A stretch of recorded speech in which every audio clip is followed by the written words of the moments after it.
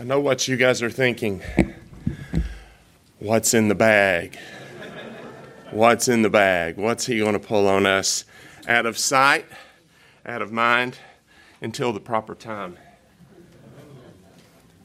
As Ryan has said, I'm David Souther, and I have the privilege of serving as president of Evantel Ministries here in Dallas, Texas, and it's a pleasure to be here with you because the marathon class, since I've been at Evantel since 2006, have been faithful supporters of us, both in your giving, in your volunteering, in your encouragement, in your prayers. Several of you have served as board members. I can think of Taylor and Rex and Barbara. I'm not sure if Barbara is here today. We've had some staff members from your class, including Mary Margaret Gibson, and we've had some volunteers. And so I'm just thankful just to be here in front of you today. And some of you may not be familiar with Evantel. You may say, what is Evantel? Well, we're simply a parachurch ministry. We come alongside churches in order to help them train their members to go and tell the gospel. In other words, Evantel prepares you to go and to tell the greatest news in the world, the gospel of Jesus Christ. That's what we do. We do that here with partnerships throughout America, and we do that throughout the world. In fact, part of our strategy is to find churches in areas around the world, in countries, and we particularly focus on countries where they may be closed, the gospel can't be shared openly. We go and train leaders to train their members how to share the gospel and give them encouragement to do so and to overcome the obstacles that keep us from sharing the gospel, including fear, including sort of the insecurity of not knowing how. We cover all these things to free people up to go and share the gospel. And if you know our founder, which most of you do, Larry Moyer, Larry's testimony is a miracle in and of itself because Larry had an inherited speech defect so severe he could not even pronounce the word T-H-E, the, correctly.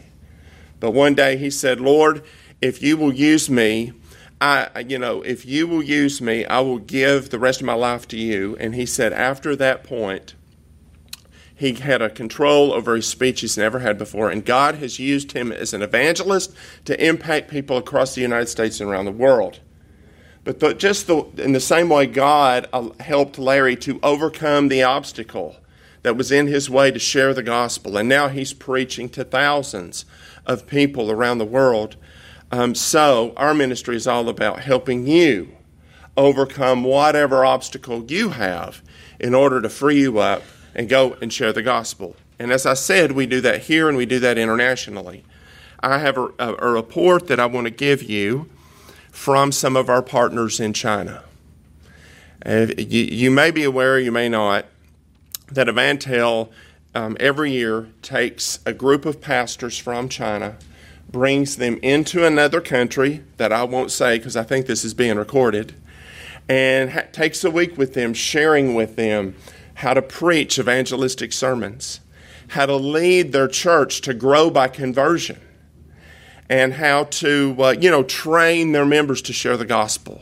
So what we're doing when we bring them out of the country, we're training the trainers, sending them back into the country so they can train other people without our direct presence there, multiplying the ministry.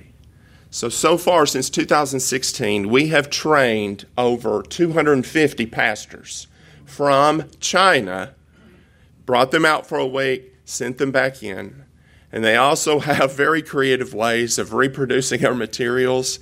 I'm not going to go into detail about how they do that, but they get it done. And so these days, today, when you think of China, what are you thinking about? The coronavirus. I just want to take a minute to read you a first-hand account from some of our pastors there and show you how, even though the situation is very dark and grim with the coronavirus, God is still at work. I'm only going to read parts of it. It says, this is a true report, as all the information are from our friends in China over the last few days. You probably read a lot of news articles, but this is the real situation firsthand. It says the coronavirus has been spread to every province throughout China, and the situation is very difficult for all the citizens in China, regardless of whether one has contracted the virus or not. It is extremely difficult for the house churches in China, as most villages, towns, and cities and provinces are very condensed and geographically close, and citizens can only stay home, and each family can only send one family member every 2 days to go out and buy food. And that's a government-mandated thing. In many parts of China, the government-imposed curfews feel a lot like imprisonment. But God's servants continue to teach and preach their congregations using social media networks like WeChat. So in other words, where they can, they're able to use their cell phones and do their teaching online so that the people that are at home with their cell phones can listen. Very creative way to do it.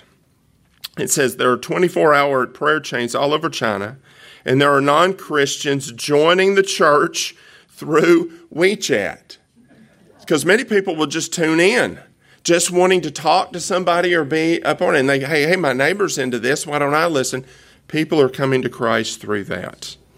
Some pastors are fearlessly going out of their homes to reach out to the needy and give them masks and food, then sharing the gospel with them. Some pastors even give masks, eyeglasses, and tracts to the government officials and police and share the gospel with them as well. And they included photos. I mean, I obviously I can't display them, but if you want to see them after the service, I'd be glad. It says these 3 photos show the pastor on the right still visiting the sick and lonely people, praying for them and sharing the gospel with them. He cannot afford to buy a mask, but instead he makes and takes food to the poor. And there's a little picture, if you've eaten Chinese food, those little Chinese donuts. He's going and distributing them as a light in the darkness. It says almost all the churches in China in the last 2 weeks, because of the quarantine, cannot meet physically, but they never stop worshiping the Lord. And again, they use social media groups to chat and to worship and sing together. Pastors preach and teach and pray together on WeChat. But after preaching for 45 minutes, some of the pastors receive a message on their phone saying illegal action, and then their phone is shut down. Then, he said, they're so resilient, they'll just log back on using a different name. And he says they try to open an account to continue to preach. Please pray for them. This WeChat message, and there's a particular message here, is from a Communist Party official who is a hidden Christian, informing our group that the Chinese government asked all of their officials not to tell people in China and outside of China any information about the coronavirus. In fact, they say practice the 5 don'ts. Don't talk about the virus. Don't receive any messages. Don't listen to any outside sources. Don't believe anything, and don't pass on any messages you receive. And it says the message ends with a reminder that this is the duty of every official to keep their work under wraps. And I've got a picture here of a Christian nurse serving at the 5th Wuhan hospital, where 80% of the patients in the hospital have this virus. It says the gospel continues to be shared by our fearless pastors, as mentioned earlier in the report. And he includes a picture of one of the pastors sharing the gospel with a policeman on the street. And it says in a lot of homes, sometimes in China they have messages at their front door as a blessing to someone. Nowadays, they said the blessing sounds something like this. And this is translated in Chinese, so it'll be a little awkward, but you'll get the gist. If you come and visit me, my heart will get scared. If I go visit you, you will be nervous. Let me love you, you love me, and let's just cease socializing temporarily. And then he sends a picture of the streets, and they're utterly empty. And I want to close with this. It says, God continues to use the current difficult situation to bring Christians in China to trust and obey God to a greater degree. And I just think of what an awesome perspective that is. As well as to love everyone around them and to serve the community and the nation so that our Lord will be glorified. Amazing things still happen in China as God is in control and His people respond to His call. Amen? So in your private prayer time, remember our brothers and sisters in China. And I'll tell you, folks, I've just had the privilege of working with them over the years, and I'm telling you, if God ever opens the door for Chinese citizens to go out as missionaries, being able to free and travel, watch out. It's going to be a huge wave of the Lord, an advancement of the gospel. And so that's the first thing I wanted to cover. Just wanted to give you an update and a little overview of Evantel. The second thing I want to do is, if you'll look in your notes, you'll flip it over and you will see something that says bold, radical, and courageous. Just look in your notes. Bold, radical, and courageous. Consider that your invitation to our annual lunch coming up. It's at April 28th. It's at the Westin Galleria in Dallas. The event is free. The food is free. We ask you to come. You can get an update on how Evantel's doing. We would love to have you. If you want to come, just send an email to rsvp@evantel.org. It's listed right there under your ticket. We would love to have you. Some of you have sponsored tables in the past. And what do we mean by sponsor a table? It doesn't mean you have to pay for the table. You just agree to bring people with you. The tables are 10. You bring yourself and 9 others. You may say, David, I don't know 9 other people who want to come. You can sponsor a half table. Bring 4 or 5 with you. Let us know if you want to sponsor a table. We would love to see you there. And quite frankly, part of my highlight of being at these lunches in the past have been seeing the folks from Marathon make the trip and come and listen. And it's going to be worth your while to come because David Nasser is an evangelist. He was born in Iran. He, at the age of 18, turned from Islam and turned to Christ and put his faith and trust in Jesus alone. And God has used him in a mighty way as an evangelist. Would love for you to come and hear him because let's face it, we all know evangelism. God has commanded us to go out and share the gospel, but sometimes we need things to help us stoke the fire. You know, when I was little, you know, we had a fireplace. This was before we had gas logs. You know, we'd chop wood, throw wood on there, get the kindling, start the fire, and it'd burn for an hour or two. But then what would you need to do? You'd need to go out and get another log, put it on the fire to help the fire keep going. And sometimes we all need that evangelistic encouragement. We need that evangelistic booster shot to keep the gospel on the forefront of our mind and to keep us motivated. And I promise you, you come to hear David, you're going to walk away pumped because he lives and breathes the gospel, wants to encourage you in the gospel. Make a date. And like I said, I love to see the Marathon members there. In fact, I used to joke with Rex and Barbara that I consider you guys the Marathon Mafia. And you may say, Mafia, that's bad. No, I use it as a term in affection because you guys have been such an encouragement to me, an encouragement to our ministry. So we'd love to see you the 28th to see David Nasser there. He is the VP of Student Development at Liberty University, but he's a prominent speaker. Would love to have you there. Now, let me pray for us, then I'm going to jump into the Word, and hopefully we can get out early today. I want to jump right into the Word, so let's pray. Lord, I just thank you for the privilege of being here. I pray that I would decrease, Lord, and you would increase during this moment, and that you would open hearts and minds around the room to hear your Word, Lord. I pray that as I speak, they wouldn't just hear me, but they would hear the Lord Jesus and exactly what he wants them to hear for this time and place. So we just commit this time to you now. In Jesus' name, amen. All right. Well, As you know, I'm with Avantel, and part of my job at Avantel is travel. I started as international director, and part of my responsibility of being international director is traveling.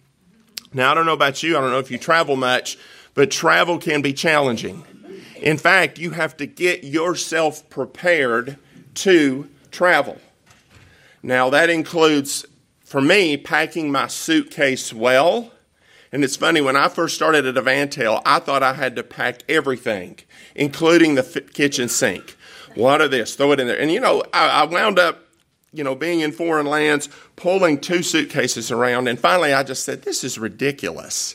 So God has taught me how to effectively and efficiently pack.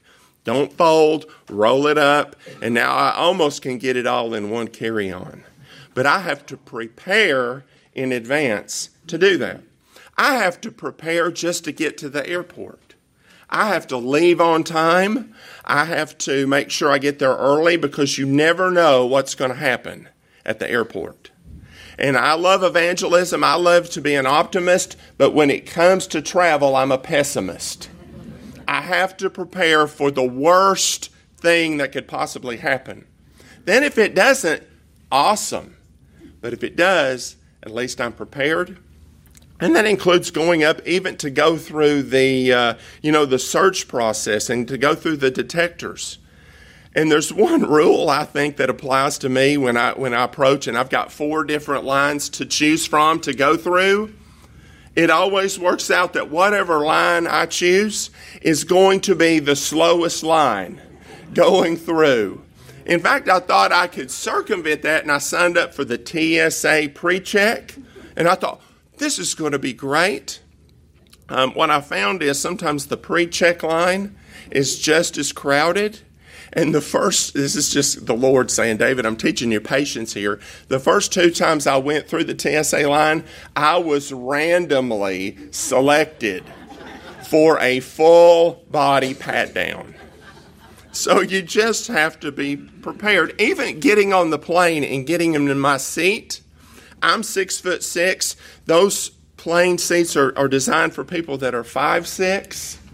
And so I'm sitting there like this, and I'm looking, and I used to look at the people entering the plane after me because I usually get on, one of the first groups because I travel so much. So I'm sitting there, and I used to think, oh, there's a very small lady. I sure hope she's sitting by me. And I don't do that anymore. What I do is I say, I just plan on the biggest guy in the entire plane, the whitest guy, the Dallas Cowboys lineman sitting by me. Then when it doesn't happen, it's fine. And one more thing, when I'm on an international flight, because, flying to Asia can be a 14, 15-hour flight if you leave from DFW. And I'll be on the plane sometimes, and I do love to have people sitting next to me because God, time and again, has brought someone to sit next to me where I needed to share the gospel or I needed to give them encouragement. It's one of those divine assignments. But there are times when I'm so tired, I'm like, Lord, wouldn't it be great to have this flight off and to have this seat be empty? So I'm sitting there, and sometimes I'll have an empty seat, and I'm just watching that door. And then that door will, they'll close the door, and you'll hear the lock. And no one else is coming, and that's when I go from this to, and I just spread out. But the thing is, you just have to prepare to fly. You have to prepare for those magic words that you hear the pilot say. He says, flight attendants, prepare for departure. And you're locked, loaded. They're doing the last minute preparations to get ready to take off. Our text today is going to be a different kind of departure. It's at the Apostle Paul. He's writing to Timothy. He's on the last legs of his ministry. And today we're going to cover a text that in my simple way of just giving you an overview, these are Paul's last words as he prepares for departure from this life. Let me read those to you. They're there on your text, or if you have your Bibles. This is out of the New King James Version. He's talking to Timothy. He's ready for departure.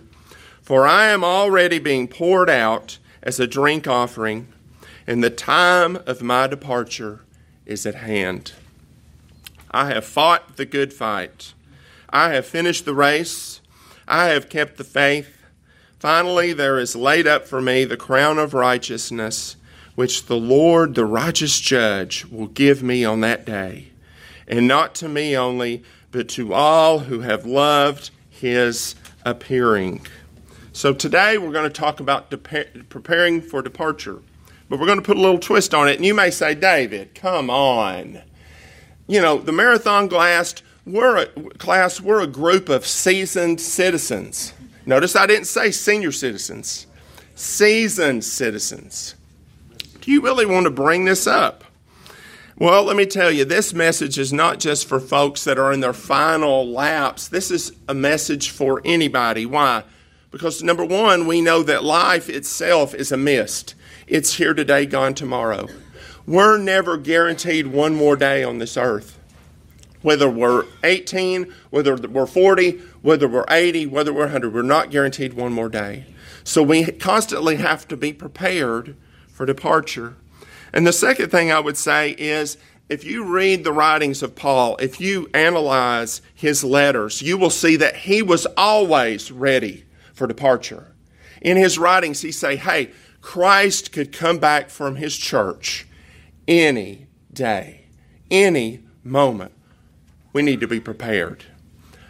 And Paul also knew with all the struggles he had and all the things that he had going on, he could lose his life any day. Therefore, Paul says, hey, you need to start living today being prepared for departure. But here's my big idea. I'm going to lay it out for you up front from this text. The best way to prepare for your departure in this life is to prepare for your arrival in the next. The best way you can prepare for your departure from this life is to prepare for your arrival in the next. I mean, after all, isn't the arrival why we travel in the first place? I don't go through all that stuff with TSA and all that pain stuff just because I'm departing. It's not how you take off. It's how you arrive and where you arrive. That's the whole point of the trip. It's the reason we travel. So we need to keep our eyes not only on departing this life, but we need to look at the next life and say, what do I want my arrival to look like? Now, I know what some of you guys are thinking. You think, David, hey, I'm prepared for the next life. I'm prepared to arrive. I've got my ticket to heaven. I've put my faith alone, in Christ alone. I am rock solid in my salvation, and I'm ready. And if you are in that position, I say, awesome, that's wonderful. That's great. In fact, I contrast this. I hate to get political anytime, and I'm not going to, but one of the current candidates was interviewed on 60 Minutes, and somehow the topic of the afterlife came up. And you know what he said? He said, hey, when that time comes, my resume is ready. My resume is ready. I've got a whole list of things that I have done, and I don't think I will have any problem when I get there. Folks, if we are depending on our resume to get to heaven, and that's what's on our ticket, you might want to recheck your destination. You may not arrive where you think you're going to arrive. You know, if God ever asked me, why should I let you into the kingdom? You know what I'm going to do? I'm going to say, Lord, you remember that song? Jesus paid it all to him I owe. Sin had left a crimson stain. He washed it white as snow. That's all I'm holding on to. That's all I'm holding on to. Yeah, I've had the privilege of serving you. I've had the privilege of attending churches. I've had the privilege of serving you in your kingdom. But all that doesn't mean anything. The only thing compared with what Christ has done for me. And if that doesn't do it, nothing's going to. Amen? So some of you are like, yep, prepared for the next one, prepared. That's great. You're prepared to enter heaven, But I know you guys that have been around for sound biblical teaching in this church, you know that when we arrive or when Christ comes back for his church, there's going to be some things that happen.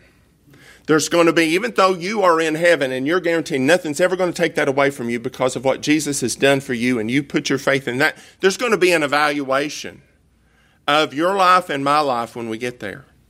And God's going to evaluate our lives. And the evaluation is going to be based on, David, how much did you avail yourself to me for me to do my work through you?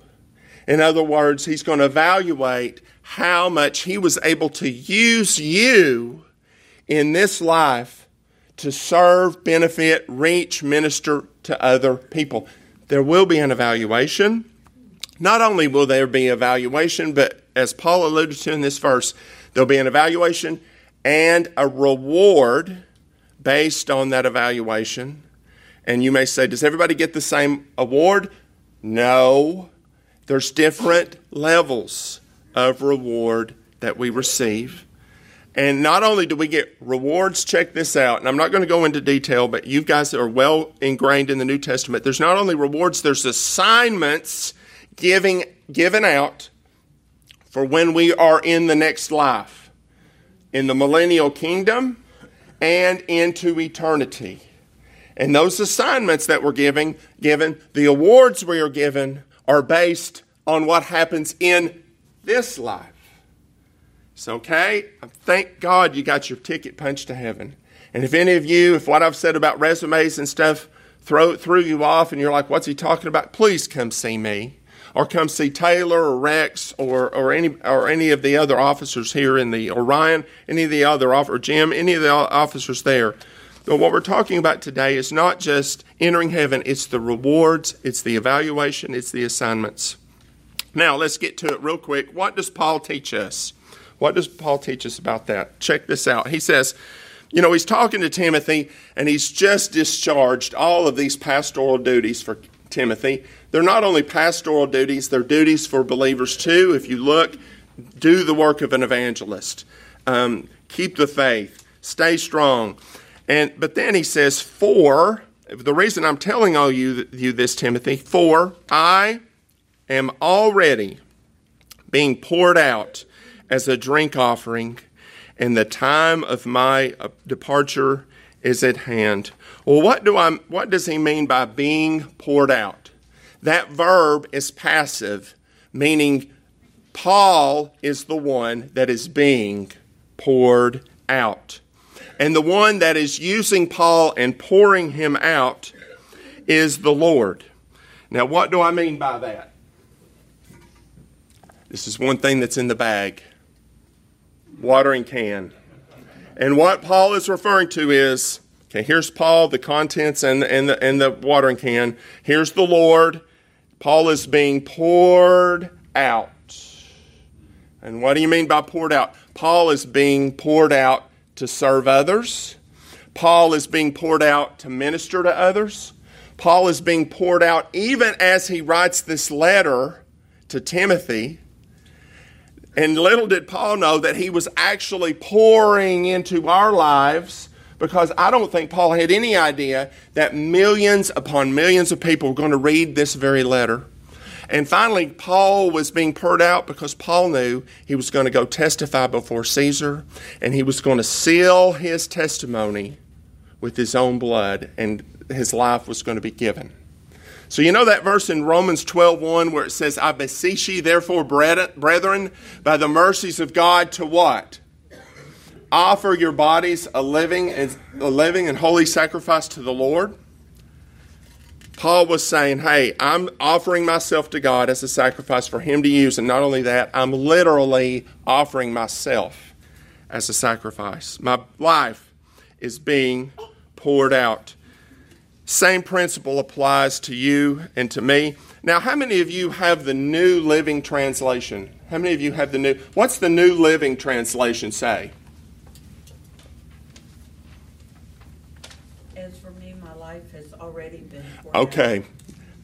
The New Living says, my life has already been poured out. I love the Bible. That's not the most accurate translation. How many of you have either the New American Standard or the New King James? Can you read that? Well, it's here on your paper. It's not that it's already been poured out. It's, for I am already being poured out. He was in the process of being poured out. It's not that he was looking back thinking, oh, I've already done this. No, he was in the process of being poured out. This verb tense is called present tense. If I say to you, I breathe, that doesn't mean that I breathe and then I'm done. It's a continual process of breathing. Paul says, no, it's not just that I have been poured out. I am in the process of being poured out. In other words, Paul says, even in my old age, even where I am in prison, even though I'm beaten, battered, and torn, even though I'm chained to one of these gods, God is still using me and pouring me out to bless other people. And you know, that's a word for us, because sometimes we think regarding our future, we think, man, you know, I'm retired.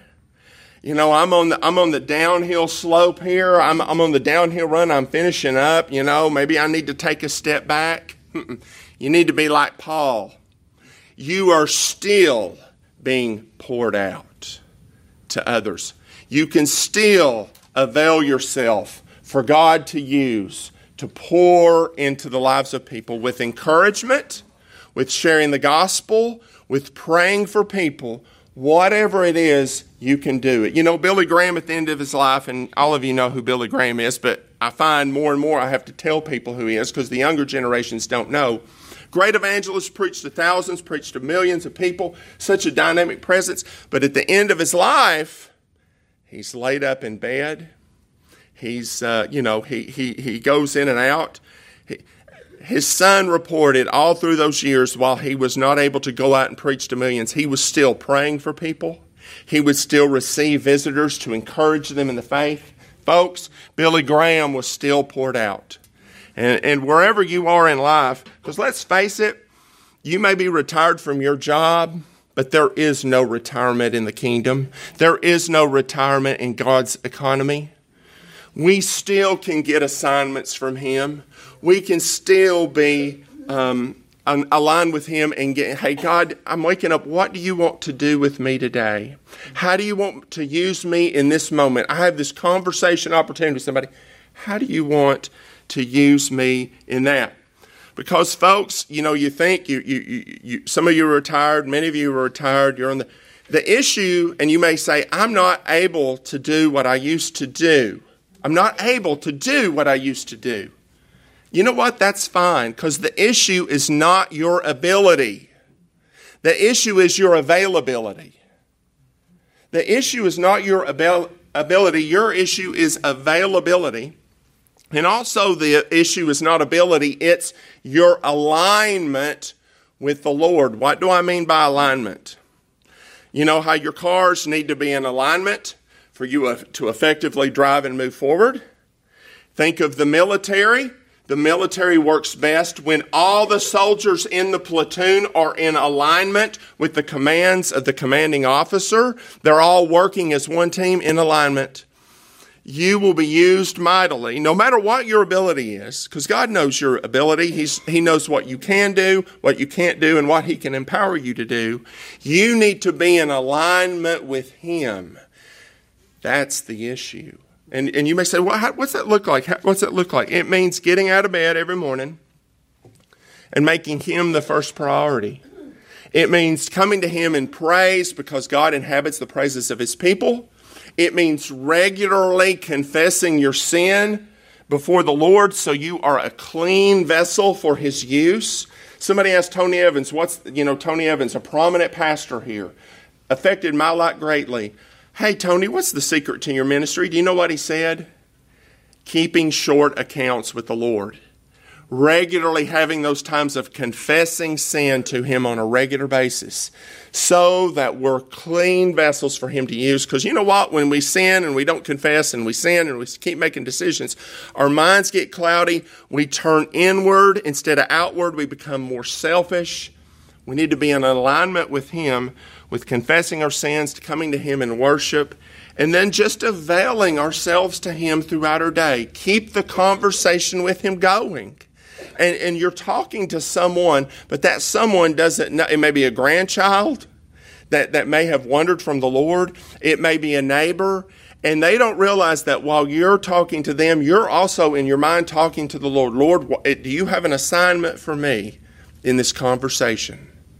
Do you have an assignment of encouragement, of sharing the gospel? What's my assignment? So again, the issue is not ability. The issue is availability and alignment with the Lord. Amen? So we need to be thinking about that. So my question is, are you still giving yourself to God for Him to use you to pour out to other people? And is there somebody in your life who's pouring into you? Because in order for me to pour something out of this can, what had to happen? Somebody has to pour into this can. And you may say, sure, David, I come and I hear Pastor Swindoll. I come here to Stonebriar. But let me ask you a question. Is there anybody that knows the real you one-on-one and loves you even though they know you're a mess sometimes? And it's not just the person that tells you what you want to hear, but what you need to hear. I'm not talking about a control freak. I'm talking about somebody that loves you enough to tell you the truth about yourselves. And you may say, David, I'm older. I'm kind of set in my ways. I understand that. I got my routine. I understand that. But you need people to be able to speak into your life. And then do you know what happens when I hear criticism from somebody or I hear it from a welcome source? Or you know what I do with it? I take it before the Lord and I say, Lord, these were hard words to hear. If this criticism was of you, I need you to let me know. If it's not, help me to forget about it, to forgive, and move on. We need that. We need those people in our life to speak into our lives. We need those people. So be flexible, be in alignment, because sometimes God chooses to speak to us through the words of other people. And you may say, man, I'm to the age now, I'm just ready. I don't know how much more I can change. Folks, what's the goal in life? We are constantly being conformed to the image of Jesus Christ. That means change, no matter how old we are, because none of us have arrived yet. Keep striving, keep coming before the Lord, and getting your assignments from Him. It's very important because you're not done with your race. You're not done with your race. Let's read the next part. Verse 7. I have fought the good fight. I have finished the race. I have kept the faith. Paul says this like he's on mile 25 of a marathon. He's still going. He's got 26.2 miles total. He's on mile 25. He said, yeah, looking back, man, I've run the race. I've fought the fight. I'm still running this race. How silly of it would be for someone who is on mile 25 of the marathon to stop, to go to the sideline and start applauding. Yeah, you guys go. You run. Finish up. Sometimes in life we're tempted to do that. Man, I've done so much. I'm just going to take a break. I'm going to let other people do it, and I'm just going to be the cheerleader. And we're still called to finish the race and to be able to say at the end of our lives, I've fought the good fight, I've finished the race, and I've kept the faith. If you go to AT&T Stadium to watch the Cowboys, there's 2 points of view. There's the point of view of the person in the stands watching as the spectator, and then there's the there's a point of view of the player that's on the field, in the game, in the arena. What God and what Paul is saying, hey, I know you've run this race a long time, but now is not the time to pull back, go up in the stands, get your popcorn and watch. You are in the arena. You are still in the fight. You are still in the race. Keep on going. You may say, I just don't have the ability. If you don't have the ability to run the race, walk the race. If you don't have the ability to walk, crawl. if you don't have the ability to crawl, roll, or get people to help you, you're still moving forward. God's not done with you. God has more assignments for you. That's very important. They may look differently than the assignments you had when you were 20, when you were 30, when you were 40. It doesn't matter. There's still assignments from the Lord. And remember, it's not your ability that matters. It's alignment with Him. That's what, and your availability to Him, what matters. I finished the race. I've kept the faith. Finishing the race, he ends up by saying, finally, there's laid up for me the crown of righteousness, which the Lord, the righteous judge, will give me on that day. And not to me, but also to all who have loved his appearing. Now, here's the deal. Here's the deal. Hang on just a second. Here's the deal. When you're running, how many of you have ever run a race? There are a lot of you. How many of you have run 5K or more? 10K? Anybody? All right. You know what? You know, when you're halfway through or you're 3/4 of the way through, man, there's some times when you're like, man, this is hard. Man, this is difficult. You know what I found? What helps me when I'm there and I'm like, man, can I even go on? You know what I start thinking? I start thinking about the finish line. What's it going to be like when I cross that finish line? And when I was younger, I would make myself little goals. David, if you will just finish this half marathon, I'm going to let you take yourself out for prime rib tonight. You cross that finish line, prime rib is waiting on you. It's the same way in the Christian life. Paul says, there is laid up for me the crown of righteousness, which the Lord, the righteous judge, will give to me on that day, not to me only, but to those who love his appearing. So here's the deal with that. Sometimes if you're tired in life, if you think, man, how can I even go on? Sometimes it's good to think about the finish line, to think about finishing up and arriving in the next life. Who's going to be waiting for you there at the finish line when you're done? Same person that was waiting on Stephen. For when Stephen was stoned, what did Stephen say? He looked up into heaven and he saw Jesus standing at the right hand of God to welcome him. And sometimes in our quiet times with the Lord, or if we're going through tough times, we need to remember this life is just a breath, and we have Jesus Christ himself waiting for us. And I love this. Also, to all who have loved his appearing. And my question to you is, as you get older, as you age, do you find the love that you have for Jesus growing? Are you becoming more intimate? Are you becoming more and more attracted and more in love with Christ as the days go by?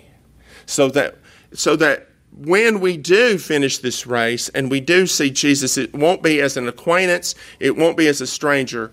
It'll be like, I've known him all this time, and each day that goes by has been sweeter. And it's just like meeting a pen pal for the first time. I've not been able to see him, but now I see him face to face.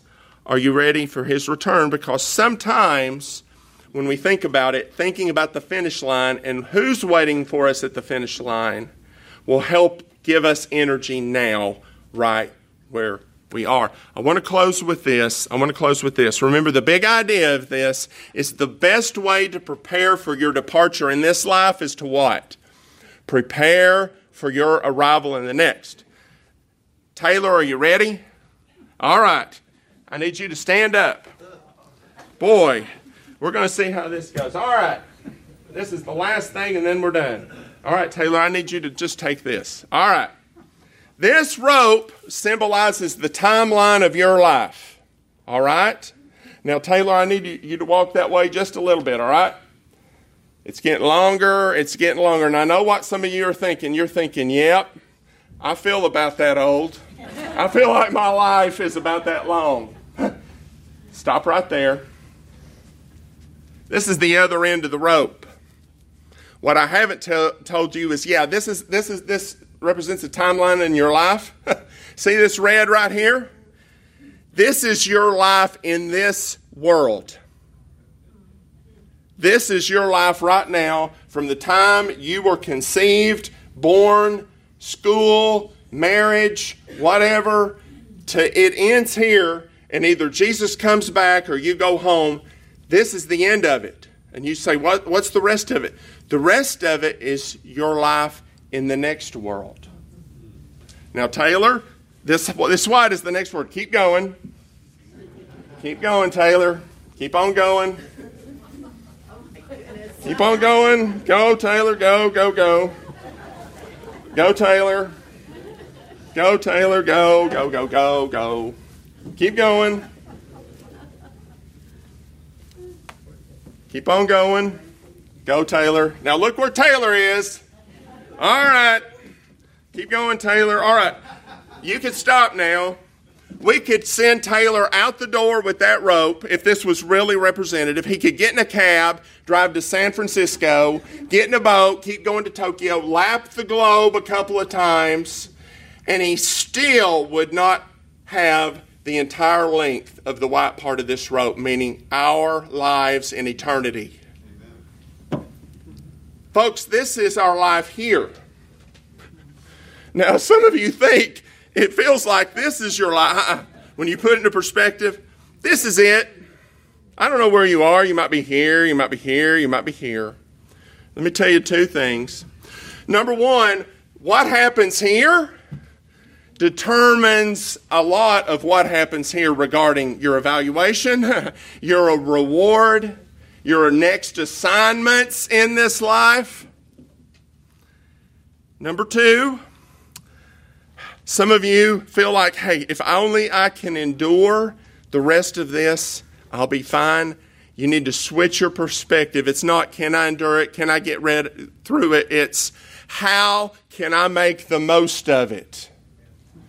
How can I make the most of it? By availing myself to God to pour me out in the lives of others for things that matter. And you want to think, man, do I have time to do that? Look at your entire schedule, and here's how you evaluate it. Is what everything on your schedule, evaluate it, is it really going to matter when you get here? Does it have eternal consequences? Because remember, the best way to prepare for departure from this life is to prepare for your arrival, for the life to come. And Paul, at the end of his life, was able to say, I have run the race. I have fought the fight. I have kept the faith.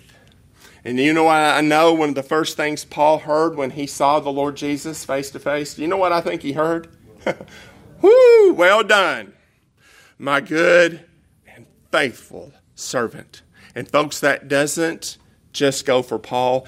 That is my hope. That is my prayer for everyone here in the room today. And you may think, David, this is so depressing. Look, I'm looking back at my life and I'm thinking, is it too late? If you've got a pulse, if you've got breath, you can start now. When you're in a race and runners approach the finish line, are they just walking along? That's when they began to kick and to sprint toward the finish line. And I want to encourage everyone here. The finish line is coming. We have no idea when it's coming, but it's coming. Now's the time to start kicking into gear and sprinting toward the finish line where Jesus Christ himself will be there. And we want him to see us face to face and say, well done, my good and faithful servant. Amen? Let's close in prayer. Father, thank you so much for this group. Thank you for the privilege of coming today. Lord, it's a concept that changed my life, Lord. It's not all about this life, because this life is going to pass away, and all the things in this life are going to pass away, Lord. What matters is the next life with you, where we'll see you face to face. Lord, give us discernment as we evaluate our lives, Lord. What are those things that are going to count for eternity, God? And just give us the margin and bandwidth to be able to invest more in those things. Help us to keep our eyes on you, even through difficult times, even through pain, hardship, sickness. Help us to keep our eyes on you.